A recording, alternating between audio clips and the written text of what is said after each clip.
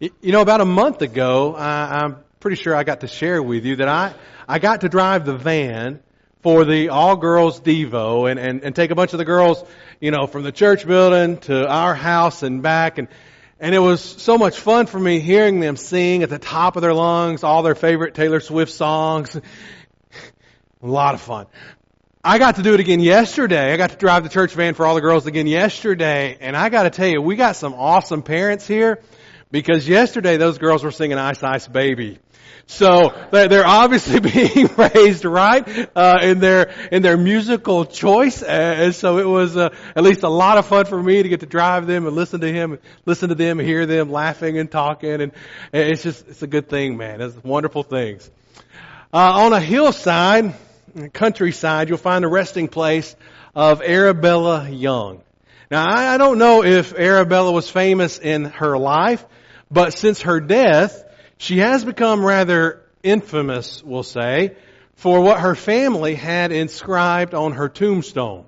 On her tombstone read these words, "Beneath this sod, a lump of clay, lies Arabella Young, who on the 24th of May began to hold her tongue."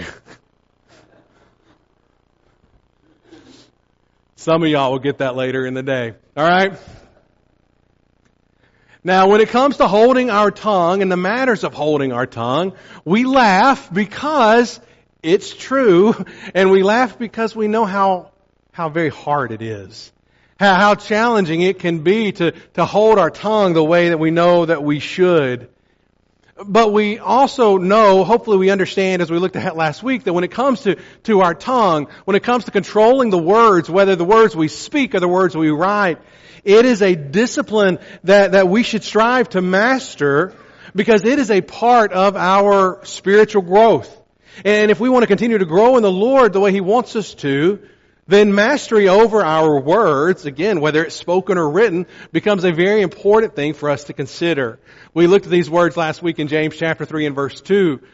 For we all stumble in many ways. And if anyone does not stumble in what he says, he's a perfect man, able also to bridle his whole body. That word perfect, remember we looked at this last week, that word perfect means complete, to reach a point of maturity. And so, controlling our tongue, working toward maturing our tongue becomes a very, very important thing to do. And while it's understandable for us, like we get that it's an important thing, I also think it's important for us to understand that it is not humanly possible. It is not humanly possible for us to tame our tongue. When I was a boy, I remember going to the circus one time. And I don't remember much about that circus aside from seeing this. If you've ever been to a circus and you've seen someone do this, you were probably just as astounded as I was as a little boy to see someone walk up and be able to put their head into the mouth of a lion. I mean, I was astounded by that. Like, how could anyone be so, we'll call it brave, right? Like how could anyone be so brave that they could even think, you know what I think I could do? I think I could tame the king of the jungle and I could make him be still while I put my mouth or my head into his mouth, and I don't think I'm going to be his next meal. That's astounding. When it comes to all of the beasts of this world, mankind has tamed the beasts of this world. When it comes to the beast that resides behind our teeth and our lips, unfortunately, we have not done nearly as good of a job. We haven't tamed that beast the way that we should. Going back to our text in James chapter 3, there beginning of verse 7, James would write, for every kind of beast and bird or reptile and sea creature, they can be tamed, has been tamed by mankind. No human being can tame the tongue. It is a restless evil full of deadly poison. That word restless, that's an interesting word to me. When I think of that word restless, I think of a picture such as this. I think of that lion pacing back and forth behind a cage. That cage that he's behind, well, it somewhat controls him. It keeps him from pouncing, but it doesn't take away his desire from pouncing, does it? And if by chance that barrier were to be removed, he would do what he naturally does. And he would make a very quick and devastating meal out of his prey. There are moments we do okay. We do. We feel like we're in control. It's been a while since we've slipped up. We hadn't smarted off. We haven't said the wrong thing at the wrong time in the wrong way in quite a while. And we feel like maybe finally, just finally, we've got a hold of this little beast that again resides behind our teeth and our lips. And then just like that, man, I mean, out of nowhere seemingly, as much as to our own personal surprise, as oftentimes those that we are attacking or lashing out at, it happens. We didn't plan on it. We weren't necessarily intending for it to happen. We weren't even always consciously thinking and going, okay, you bet. All right, now I'm about to say something. I am about to let it fly. Well, unfortunately, you usually don't think that long, do we? It's just boom! It's there. And why do we know that it happens that way? Well, number one, we've all been victims of it. Somebody somewhere along the way has lashed out at all of us that way. Number two, we're all guilty of it. Every one of us, if we're beyond a certain age, every one of us at some point in our life, maybe even this morning getting ready to come to church, every one of us have lashed out in ways where we knew in the moment we shouldn't have. Whether it was to a spouse, a child, or that referee that didn't quite meet our expectations, right? I mean, like we have all lashed out at somebody for something in ways that we knew we shouldn't have. And oftentimes we go, my bad. I don't know how that happened. I don't know where that came from. Now, by the way, it's good to apologize. It's good to apologize quickly in those moments. But I think it's also important to understand that once it's said, it's said. Like the apology is necessary. The apology should be heartfelt.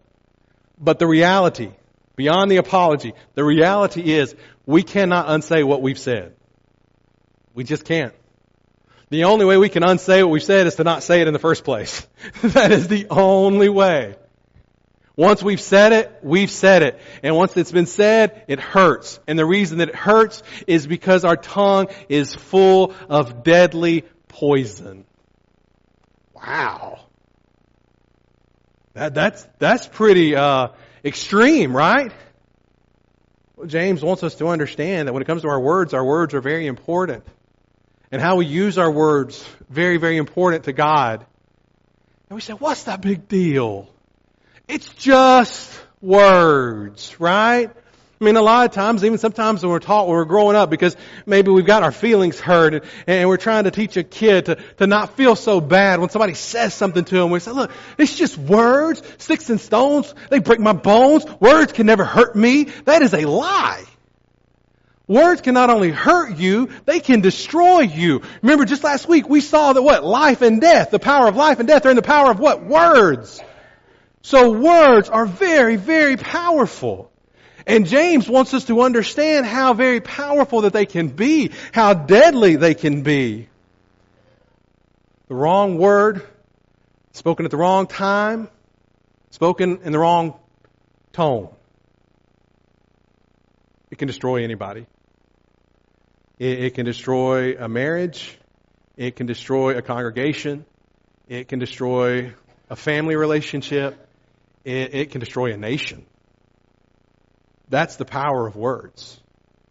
And that's why it's so important that we're aware of how God has described these words to us in His Word. So that we're more careful. I mean, can you imagine? Can you imagine how much better this world of ours would be if every tongue was tamed? Can you? Think about that for a moment. Think about this wonderful nation of ours, which is an amazing place to live. Think about how much better it would be if every tongue in our nation was tamed. Can you even imagine what that would be like? Can you think of what it would be like if every tongue in this congregation were tamed? Can you even imagine what your household would be like? Your home life. What would your family be like if every tongue in that family were tamed? It'd be a lot better, wouldn't it? There'd be a lot more building up than tearing down, wouldn't there? There would be a lot more giving of life than death. Everything would be a lot better if everybody's tongues were tamed. You say, hold on, Blake, didn't you just say it is not humanly possible to tame the tongue?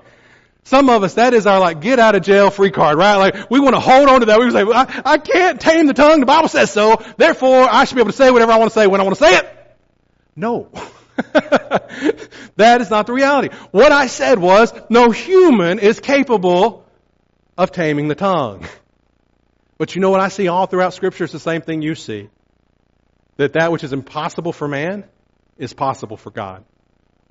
And just like every other fleshly desire, every other humanly thing that we struggle with, God gives us the power of the Holy Spirit to be able and grow, to be able to work beyond those things, so that our behavior, all the way down to our words, our behavior will be more and more aligned with the will of God. You know, so often, when people, when they become Christians, so often the first most noticeable change is what? It's their speech. You ever been around somebody who is a new Christian? It's amazing to see. It's a beautiful transformation to watch. And it's not just those of us in Christ who see this transformation. It's people you work with. It's people that you're at home with. There's a change in your speech. You remember that, right? Your language became different. The demeaning words weren't so frequent. The gossip wasn't a part of who you were. Those cuss words, those dirty jokes, none of those things were a part of your language anymore. And people around you, they begin to notice that. And maybe they asked you why you're different. When did you stop laughing at this? Or when did you stop talking about that? And that's the way it's supposed to be. I mean, listen, our language, the way we speak, our words, if it is no different than those who are still outside of Christ, we really have to begin to question if we've really submitted our life to the will of Christ. Let's go back to our text here in James chapter 1 and verse 26.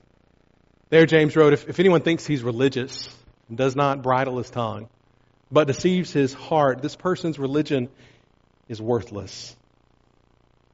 Now let that sink in just for a moment. All these wonderful things that we have done here so far today. We've come together and we've sang praises to God and we've been able to go before the very throne of God in prayer, and we've heard Scripture read, and we've communed, we've fellowshiped with each other and with God as we partook of the Lord's Supper, as we do each Lord's Day. It's wonderful, isn't it? That's why we're here. Yeah. But if moving forward, if Monday through Saturday, if my words still continue to do nothing but set fires and serve as a poison, then all of this it's worthless. It's worthless. That's not me, that's what the Bible tells us. That this is all in vain if our words continue to hurt, continue to destroy instead of give life. And you know, God's not the only one that notices the hypocrisy. And God's not the only one who notices the worthlessness. Kids do. Spouses who may be weak in the faith or have left the faith or have never come to the faith, they notice.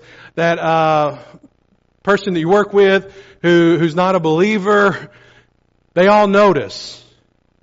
They notice, and they have a really hard time taking us seriously whenever we do try to invite them to church or we do try to speak about Jesus. They have a hard time taking us seriously because of the way that they know we speak.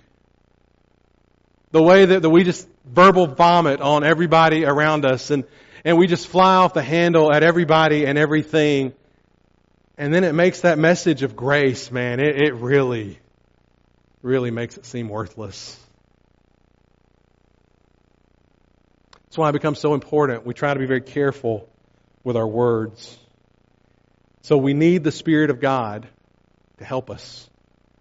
We need the Spirit of God to help us desperately because, again, we cannot do it on our own. I cannot do this on my own, neither can you. No human being can tame the tongue. But with the help of God, all things are possible. So then how do we do it? Where do we start? Well, I think the best place to start is to ask for help. Specifically, we need to ask God for help. You know, before our feet hit the ground in the morning, I know that this is a prayerful church, man, and I'm thankful for that. Well, let me add this to, I'm sure, an always growing prayer list that you have. But before your feet even hit the floor tomorrow morning, maybe all of us need to say, God, take my words, take my tongue. Control what I say today, because I don't want to say or do anything that would go against what you want me to say or do. So Lord, I need to surrender my words to you. Because if we don't surrender our words, or even if we try to, you're going to find the same thing that I find every day. And that is every single day, all of us are faced with countless temptations for our words to be anything but holy. Starts first thing in the morning, doesn't it? You're running late. Boom! Those angry words come out. You're just trying to get the kids to school on time.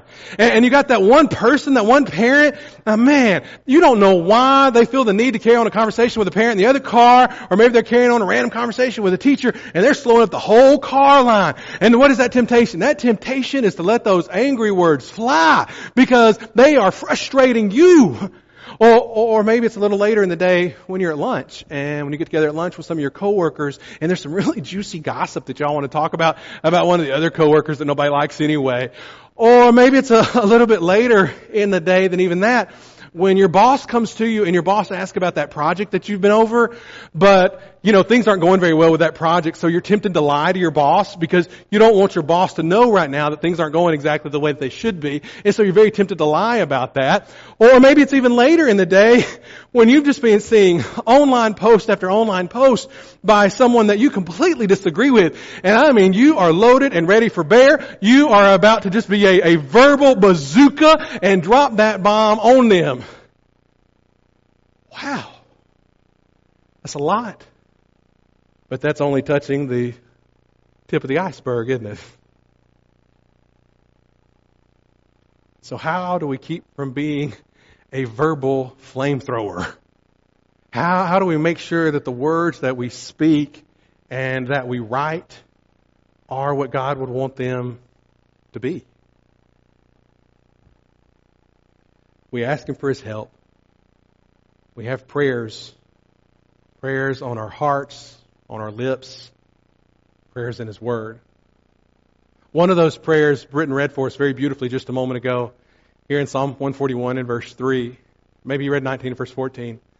But Psalm 141 and verse 3, it says, "Set a guard, O Lord, over my mouth. Keep watch over the doors of my lips." Psalm 19 and verse 14, let the words of my mouth and meditation of my heart be acceptable in your sight, O Lord, my rock and my redeemer. Please, God, take control of my mouth. Take control of my words. Take control of my thoughts. I need you. I can't do this on my own. Secondly, we need to ask other people for help. Proverbs 11 verse 14 says, "Where there is no guidance, a people falls, but in an abundance of counselors there is safety." Now, if we had time to open up to that text, what you would see in the verses preceding that, you see that it's talking about people who are speaking bad of their neighbor. It's talking about slander. And then it leads to this passage in verse 14, which shows us that even as leaders have a need for advisors, for counselors, well, if we're going to overcome the entrapment of our words, we need those around us that we can turn to. that'll hold us accountable. We all need people in our life that can give us those maybe nonverbal cues to say, hey Blake, it's time to hush. You know, like you're about to go a little too far, and if you don't pull it back right about now, you're gonna go further than you intend to go with this, and you're gonna hurt somebody, or you're gonna hurt yourself.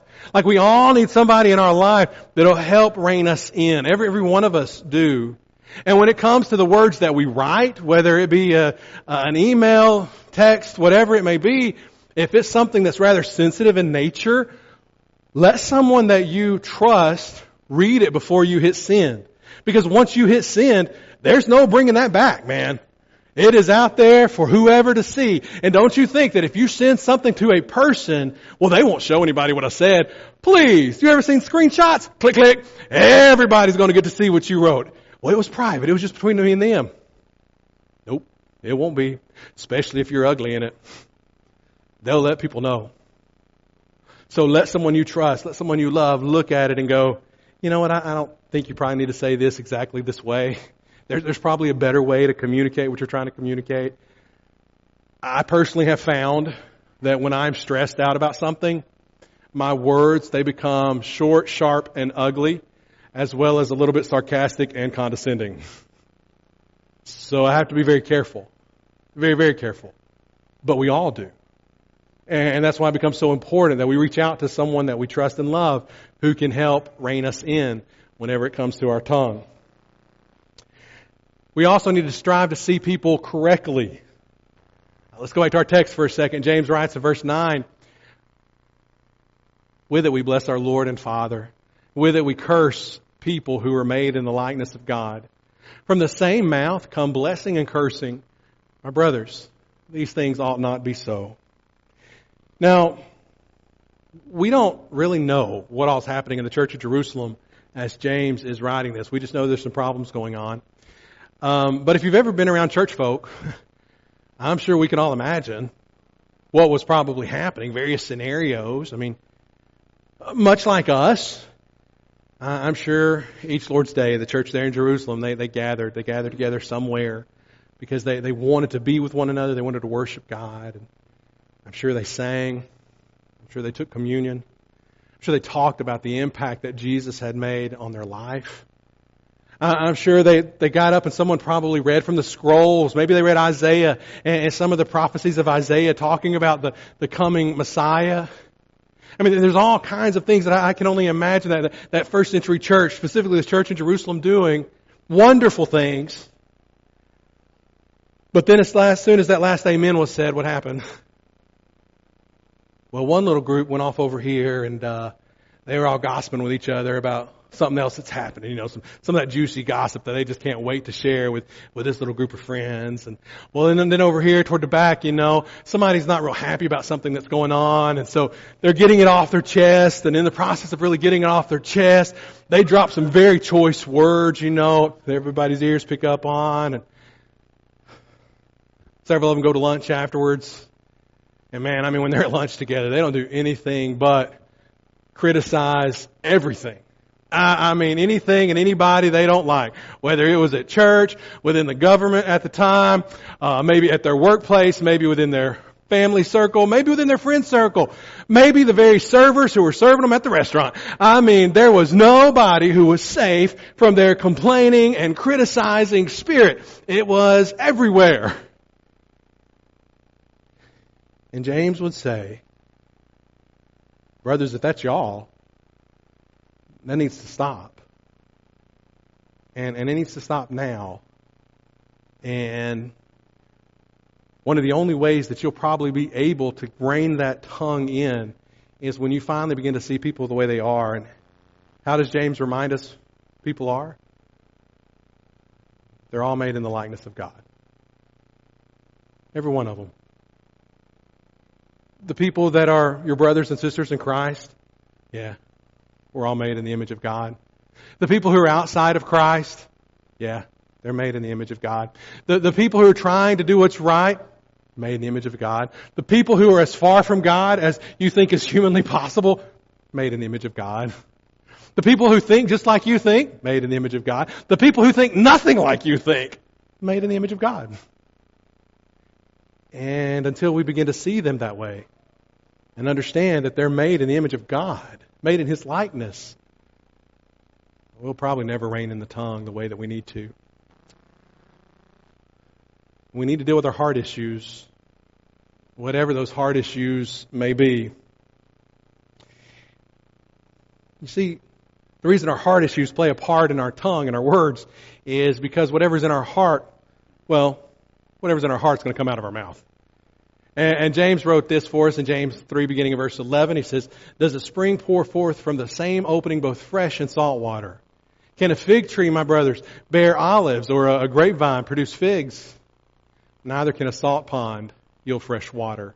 Jesus said it much more directly in Matthew 15 and verse 18. He said, "What comes out of the mouth proceeds from the heart. This defiles a person." You say, "I don't know where that came from. I have never thought that word, said that word in my life. I have no idea where that came from." It came from your heart. Whether you want to acknowledge it and admit it or not, that's where it came from. Garbage in, garbage out, man. You let it in from somewhere. Jesus said those things that we go, "I don't know where it came from." It came from you. Satan must have made me say it. No. It came from you. It came from your heart. That's why it becomes so important that we're testing our heart, asking ourselves some heart questions sometimes. Here's a couple quick ones. Is there unresolved pain in your heart? Listen, if there is any unresolved pain in your heart, you can pretend it's not there. You can try to suppress it. You can try to push it down and act like that whatever happened never happened, and act like that heart issue, that pain isn't there. You can do that if you want to. But understand that if you do, as long as those issues of the heart are there, you will never be able to rein in your tongue. Because your heart is broken. And a heart that's broken doesn't bless lives. A heart that's broken usually hurts those who are around them. Second quick question is this: are there insecurities in your life? You see, people who are insecure, people who carry about baggage of insecurities, they'll boast, they'll gossip, they'll lie. Why do they do those things? Well, they do those things in a very feeble effort of building themselves up. And the reason they're trying to build themselves up is they want you to think more of them than what they really think of themselves. But it doesn't work. It doesn't work. And it not only hurts ourselves, but it hurts other people in the process. And so as long as there are issues of the heart, and as long as if there are insecurities within us, our tongue, our words, they will never be the consistent blessing to the lives of others that they should be. I know it's not easy to work on matters of the heart. It's challenging. None of us like to dig that deep. But it's a part of getting reign over these words. Maybe you're here this morning. Maybe there's something I've talked about today that maybe it touches your heart. Maybe as a child of God, you've been really struggling with your words. Maybe that's something you'd like for your church family to pray with you and for you about. Ask God for His help. Allow us to help you.